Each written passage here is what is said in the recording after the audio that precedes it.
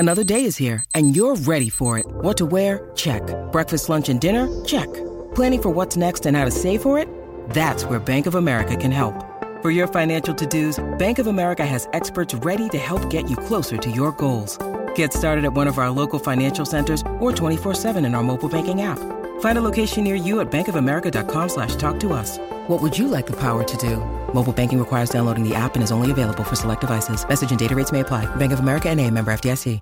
Want to witness the world's biggest football game? Head to iCanWin.com.au, predict Australia's score with a crystal ball, and it could be you and a friend at the FIFA World Cup Qatar 2022 semi-finals, all thanks to McDonald's. Maccas, together and loving it. TNCs apply.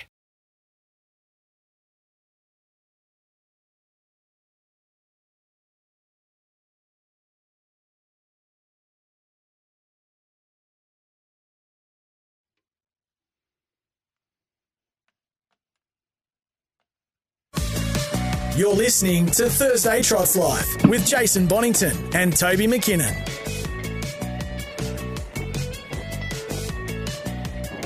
No Jay Bonington today, just Toby McKinnon, and Greg Sugars is on the road to Stawell. I do enjoy catching up with these drivers when they're on the road somewhere. It just doesn't intrude on their day so much. So, Greg, mate, firstly, how are you this morning?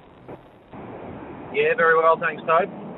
Now, there's a million questions I could ask you over the coming days. We're not going to go through every single runner you got, but Tim O'Connor did open the show and talked a little bit about One Overall and the educational trial and how things didn't work for you. And we asked a question of each other, and I said I'd ask you, would you consider trying to make One Overall ODM before the start of the series? Just maybe would get away better off their backs?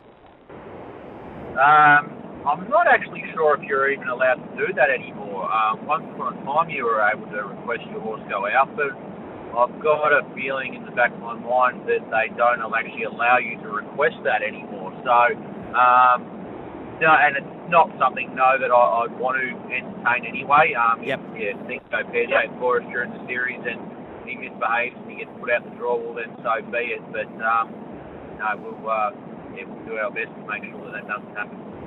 Now, Friday night we'll start at, mate, race 4, number 7, Visionary in the Breeders' Crown Championship for 4-year-old mares. Been a little bit of money for Visionary, but I would have thought this would be a great test to see exactly where she's at against Queen Elida. Yeah, absolutely. No, the way the barrier draw's fallen, you just, it's pretty hard to see anything toppling the mighty mare.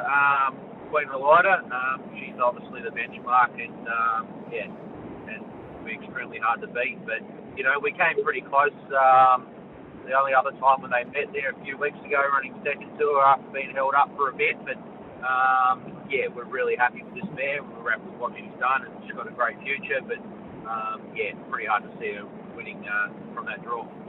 Will Cherokee Joe in race 5 get across him? And if so, does he get his chance to really step up into this open grade and win one?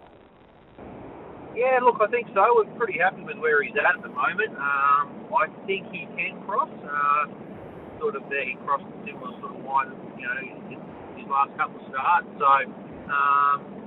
if that eventuates that he does find the front easily enough, but I think he'll be there for a long way. Obviously, there's a couple of nice ones off the back that are probably dropping in grade somewhat, mainly horse like Michael Wildfire. But look, he won't be too far off the action if he does get his own way out in front. Just Believe in the Graduate Trotters Free-for-All Friday night. You nearly couldn't have picked the worst barrier draw, could you? Gate 8.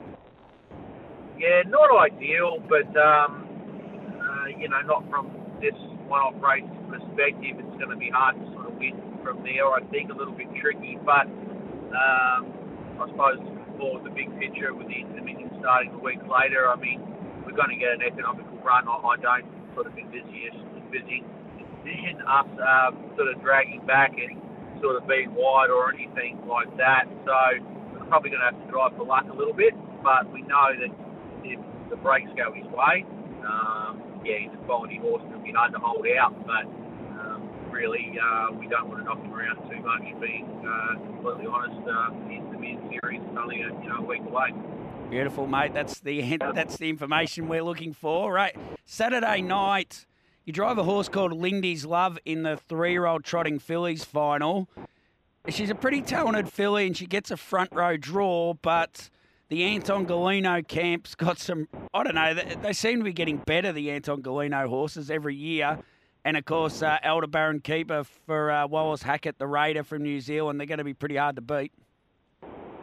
Yeah, absolutely. No, her an angle form obviously is first class. She's done a great job up there, but I think it's fair to say that the competition down here is a bit stronger across the board. And yeah, the Galino runners, they're extremely well bred group of horses, and they're starting to really get great results on the racetrack. We've got a lot of their runners at the moment, and obviously the Kiwi horses, to say, it's been an outstanding form. So, look, I think she'll run a good race. She's settled in well since been down here at our place for this series. So, I can't see her beating a couple of those sort of horses if, everything's all fair and above board, but she won't disgrace herself. The 2-year-old trotting fillies final, I think, is nearly the race of the night, Saturday night. Like, you'd sort of think if you won the Redwood with a filly, she'd go into this race and be a nigh on certainty, but even Dichotomy, the stablemate to Cognati, is a chance off a soft run. Rocking with Attitude, certainly good enough. Our Marvella was brilliant at its first and only start since arriving from New Zealand. Aloha Kenny, we just heard from Brad Williamson. They're not here just for the fun of it either. And then you've got an Emma Stewart, Susan is her name as well. Like, it's an amazingly strong 2-year-old trotting fillies.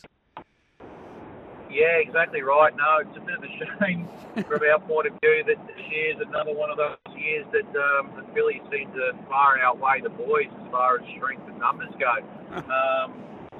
Like everyone that you just named there, it wouldn't at all surprise to see any one of them take out this race on Saturday night. They're a great group of fillies, and from our stable point of view, I think we're blessed that we got such an easy time in the heat that we've got no harm from that. Our horses are in great order, and they'll go every bit as good as they're capable of going. I'm sure of that.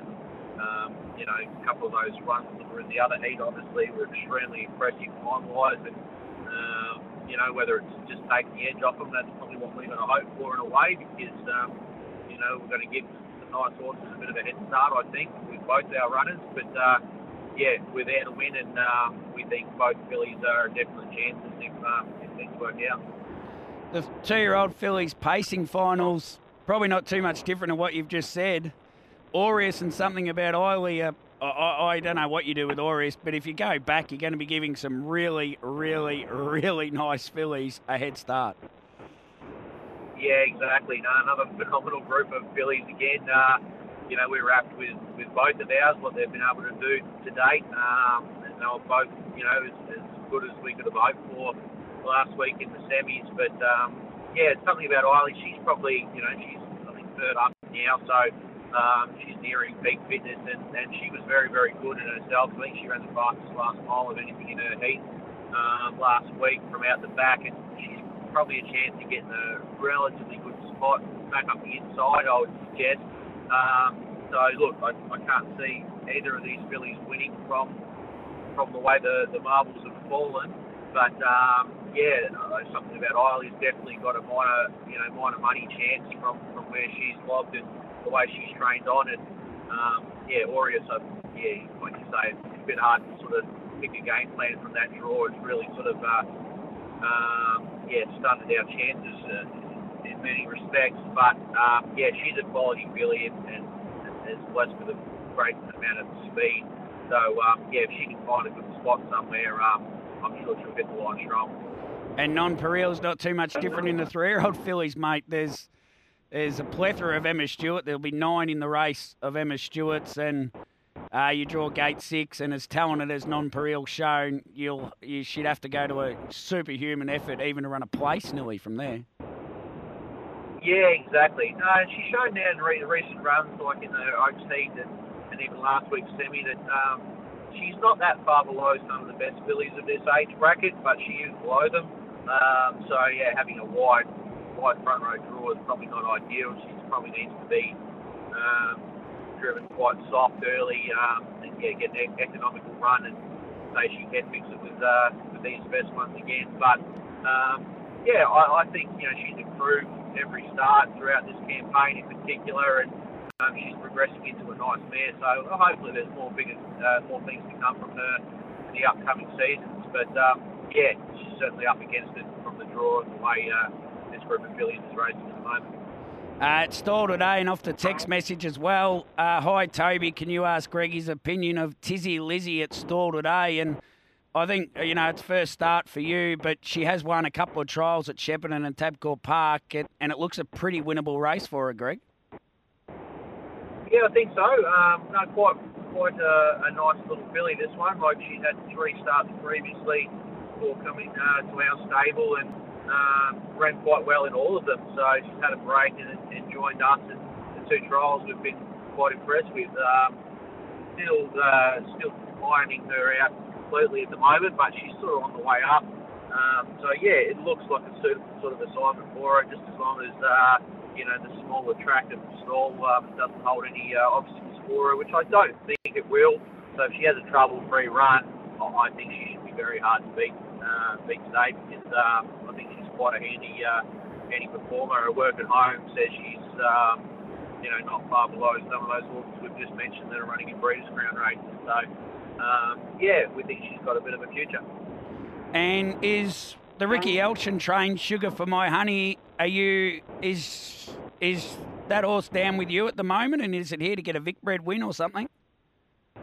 No, Ricky's down here with his team for the Breeders' Crown, so he's to send this one along. I think it is eligible for a Big Bred bonus. So that's probably why it's here. So it was a good second last week at Shepparton in good time behind a nice horse, and probably beat some nice horses home. So I think the 2 in that race were inside him. It's probably the leader. It might be hard to catch, but Ricky's pretty confident with this filly. He'll run a really good race. So Paston's in part doing so. He's not too concerned about that from what he's told me.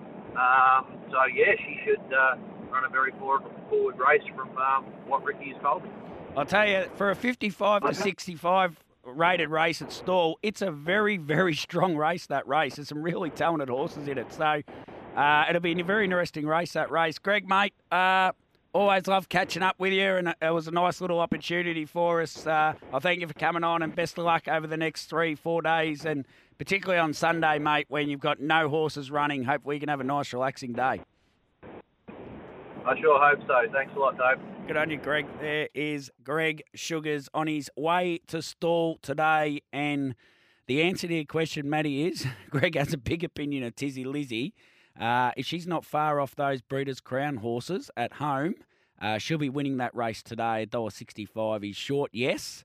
But if you're playing around with some multiples, or you've had a little look at Darren Carroll's tips today, Double Helix, race 1, number 6, and Catch the Shark, race 5, number 7.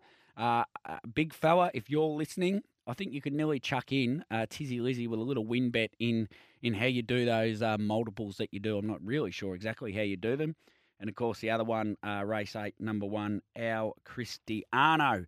Now, let's get to our final break of the first hour of Moving Day on Trot's Life.